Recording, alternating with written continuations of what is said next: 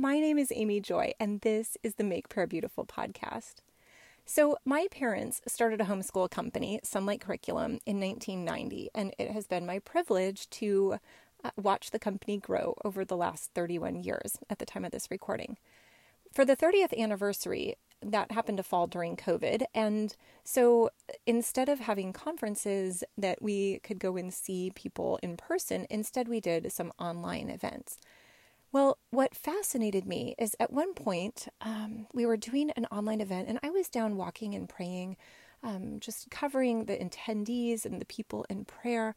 And the session that I was praying for at that time was about overcoming your fears of homeschooling. And this made sense because it's always a little bit disconcerting to start something new, and especially to start something new in the midst of a season where the entire world was really pretty chaotic. And so this was a beautiful topic, and I was really happy that we were covering it. And then all of a sudden, in the midst of my praying, I fell on my knees because I realized that what we were offering was information, right? Like, oh, if you're concerned that you won't know how to teach high school and your child is in kindergarten, you don't need to worry about that. Just get through kindergarten.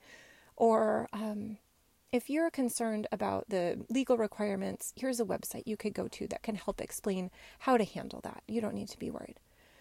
Well, but the problem is that not all problems can just be solved with information. And so if something is a spiritual problem, then it needs to be actually fought through spiritual means. And I think that was why I was just on my knees, just weeping, because there actually is a spirit of fear that comes on people. And, for me, I would notice this, especially when I would go, say, to Costco or one of the big box stores in the midst of COVID. Normally or in the past, when I would go in to buy, say, a box of lettuce, I would not think, oh, and I might die based on what I have here. So it was really an intense shift to see how much there was a spirit of fear. And so for me, I would just, with my mask on, I would walk and sing and try to not come under that spirit of fear. But, this is so interesting because you can actually just pray this off. And so I'm going to demonstrate how to pray it off. And now if you ever feel yourself coming under that, then you can just actually pray it off and not be under it anymore.